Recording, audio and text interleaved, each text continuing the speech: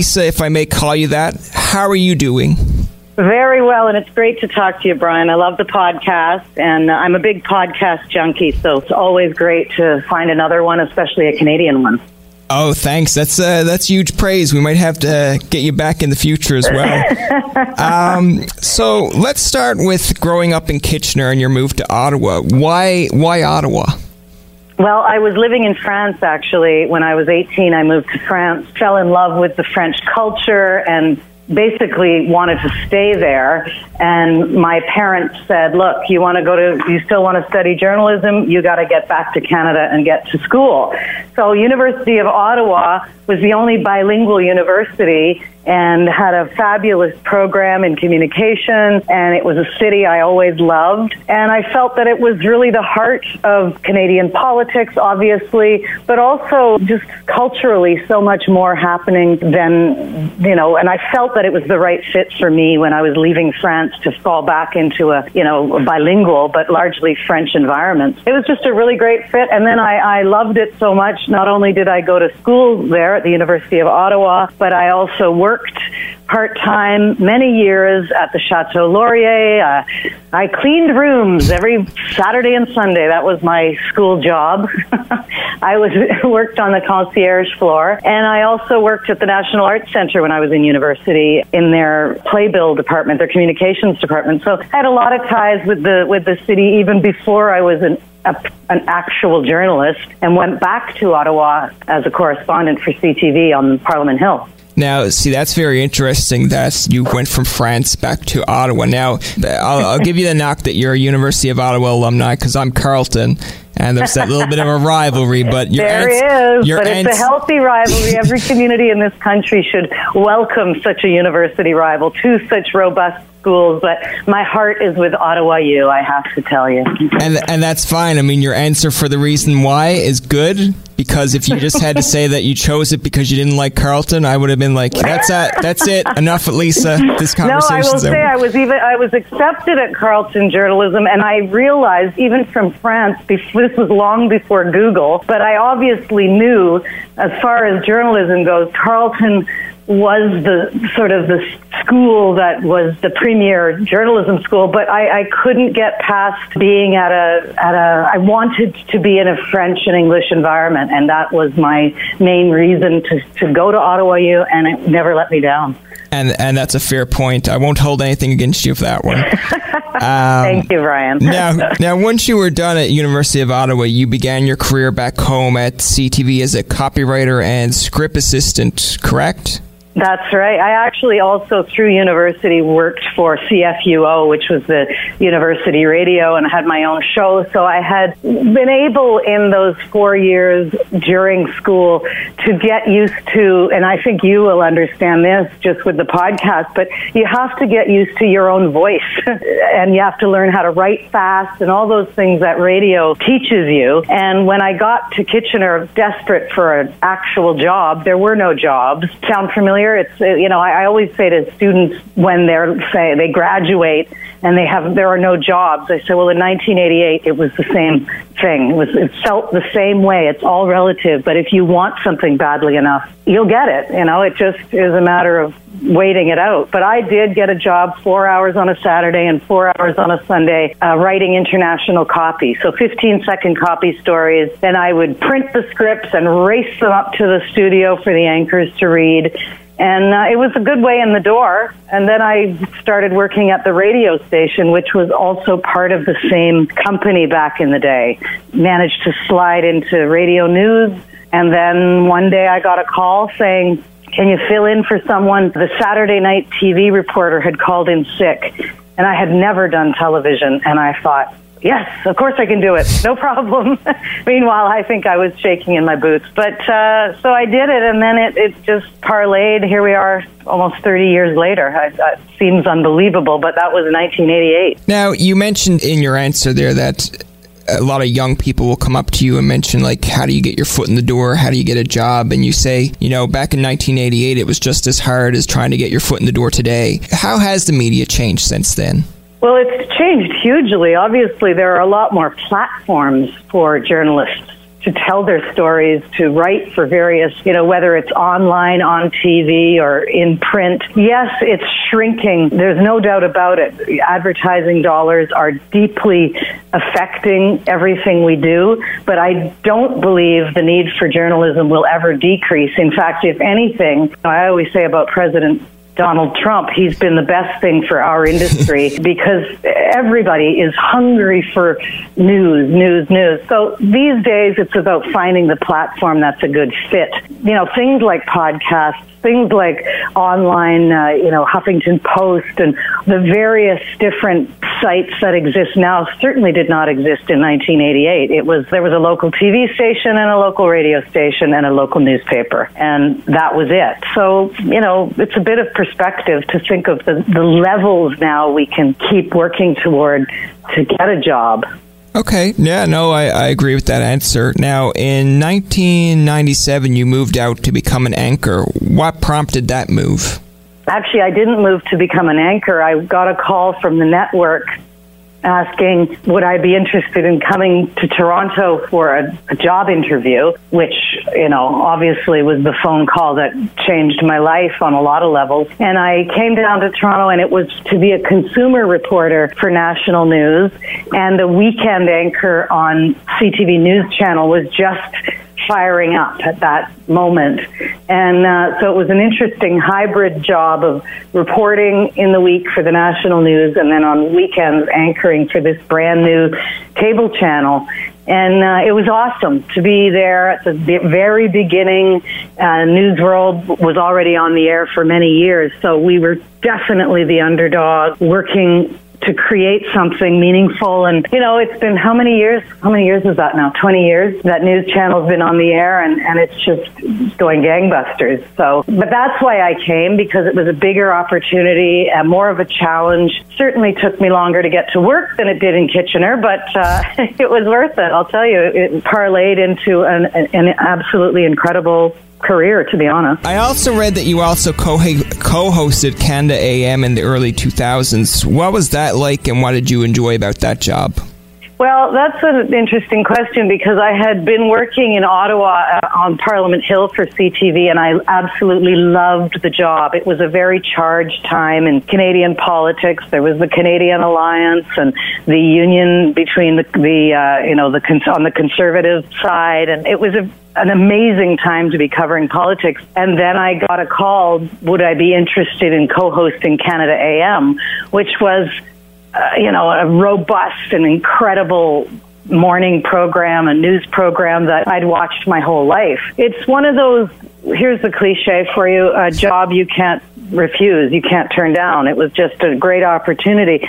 But I realized, wow, I'm leaving the field, which I loved, and going into a studio. So I get there on September 10th, 2001, and I do the morning show, first time ever, and it was strange, different environment, and I'm questioning, did I do the right thing? And the very next day, of course, at 8:43 in the morning, I get a note, or someone the producer in my ear, saying a plane has just crashed into one of the World Trade Centers, one of the buildings. And I remember at that time, we didn't know anything. It was live. And we said, okay, well, going into break. Well, there's something happening in Manhattan. We'll get back to you right after this commercial break. And of course, that truly was the single event that changed everybody's life. The second plane crashed into the North Tower. We were live through all of it. We did a marathon broadcast. And by 3 o'clock that afternoon, I was in a car with a producer heading to New York City. And we got there at 1 o'clock in the morning or 2 o'clock in the morning, and wandering through the streets of Wall Street, down around the trade centers. It was just a surreal experience. And we spent the next 2 weeks reporting live from the streets of New York as this horror story unfolded. And so it was interesting because for me professionally, I was reporting again, but then using my reports for our morning show.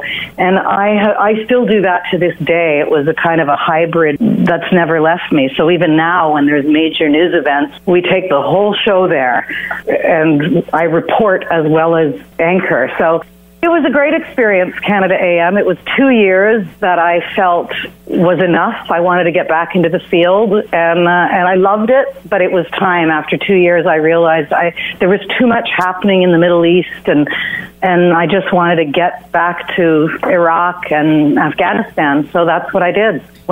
Did 12 years of basically foreign correspondence, and wherever the news happened, I just jumped on a plane and went to it. So it was really an incredible decade for me. You just mentioned about the September 11th attacks, the Iraq War. You covered other huge stories as well, such as like Hurricane Katrina was another one of the big stories. You've also interviewed the likes of Justin Trudeau, Stephen Harper, Bill Clinton, Tony Blair, Paul McCarthy. I could go on, but who are some of your favorites that you interviewed? My favorites. That's tough to say because every interview I feel I get something out of it. There's some reason why I leave that interview thinking, obviously, as I'm sure you get, there's going to be questions you didn't get to ask, or especially when it's a high-profile politician or world leader. They give you 15 minutes, and it's really frustrating because I walk in there with 45 questions, and I'm allowed to, in the end, ask 5 because the art of politics is that they take 5 minutes to answer every question, right? So I don't know. I mean, who stands out for me? Colin Powell stands out. This was in the days where the U.S. claimed there were weapons of mass destruction, and I had the world exclusive with him right at that moment, and that was an incredible thing. I remember leaving that interviewing thinking, wow, he's never said this before, that they're going to go for it. They're going to invade Iraq, and it was quite an amazing interview. And so many. Benjamin Netanyahu was a fascinating man to talk to. Paul McCartney, you've mentioned him, was incredible because, of course, I was a huge Beatles fan, so still am. It's hard for me to pinpoint because all of them offer something. Every time you sit and talk to someone about their life, you get more back than you could imagine.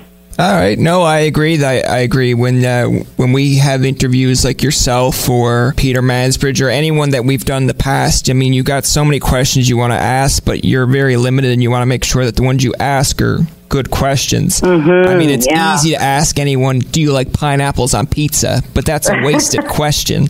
Exactly. I agree. In Canada, the 3 major networks have female anchors. Do you think females have more opportunity to succeed in journalism now than, say, when you first started? Certainly now more than when I first started. There's no doubt about that.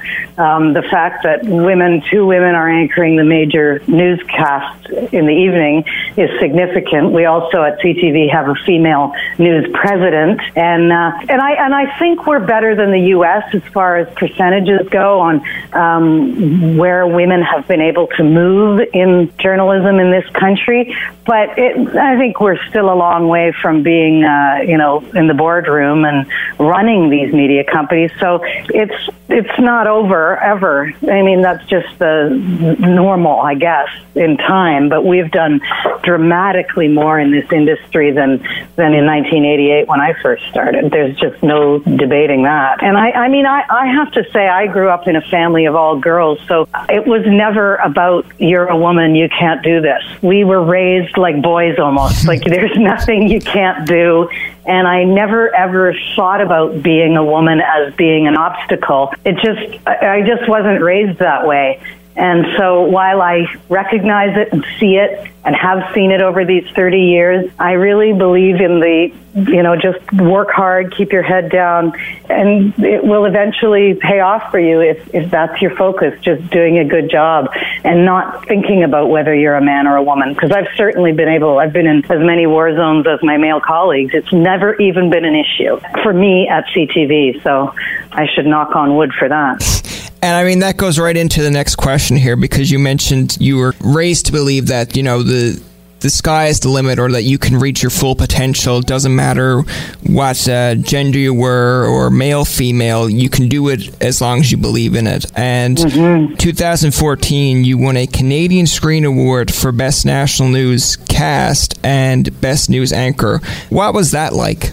Well, I have to say I'm honored to say I've won it 3 years in a row, the best anchor and the newscast. And since I've been the anchor, we've got an incredible team. I couldn't do this without this amazing group of people that I work with, not just in our Toronto studio, the ones who help me every night put the show on the air, but the reporters around the country and around the world. Honestly, it is, I always say this, we're the hardest working team in TV, but I think it's a passion. And so when some kind of wonderful accolade comes my way, I always think, well, this is really a result of the team, and I'm the front man for it, so I'll walk up and accept it, but it's really just thanks to this incredible team. Honestly, we have laughs, we work hard, it's a typical newsroom environment. I just am very fortunate to be with such a hardworking team who love news. Some days I feel like it's not even a job because you'd be doing it anyway. I'm sure you're the same. It's either in your blood or it isn't to be a news junkie, you know. So, you know, I managed to get paid for something I love to do. It's a bonus. And the last question I got here for you, Lisa, is, you know, we know you as a news anchor, we know you as delivering, like, the hard stories, but there's got to be more to Lisa LaFlamme than just news. I hope so. Well, how about the fact that I am a frustrated lounge singer? You may not have realized that, Brian, and if you ever do news people who like to sing, I know there's a lot of us out there, and I think that's a great stress reliever, although my newsroom colleagues would probably say, will she please stop singing Cher? It probably gets a little tiresome, but they're used to it by now. That's going to do it for this episode of Tobin Tonight. Our thanks to Lisa LaFlamme for coming on the show. Remember, you can find past, present, and future episodes on TobinTonight.com, Spotify, and iTunes. Follow us on Twitter, like us on Facebook, and leave a comment or two. For Tobin and myself, this is Jacob saying, thanks for listening, and good night. What happens when we play outside? We become healthier, both mentally and physically. We become more creative and more focused. We connect with nature, each other, and ourselves. Let's Take This Outside, a new podcast hosted by me, Marianne Iveson, an aspiring outdoor athlete and nature lover.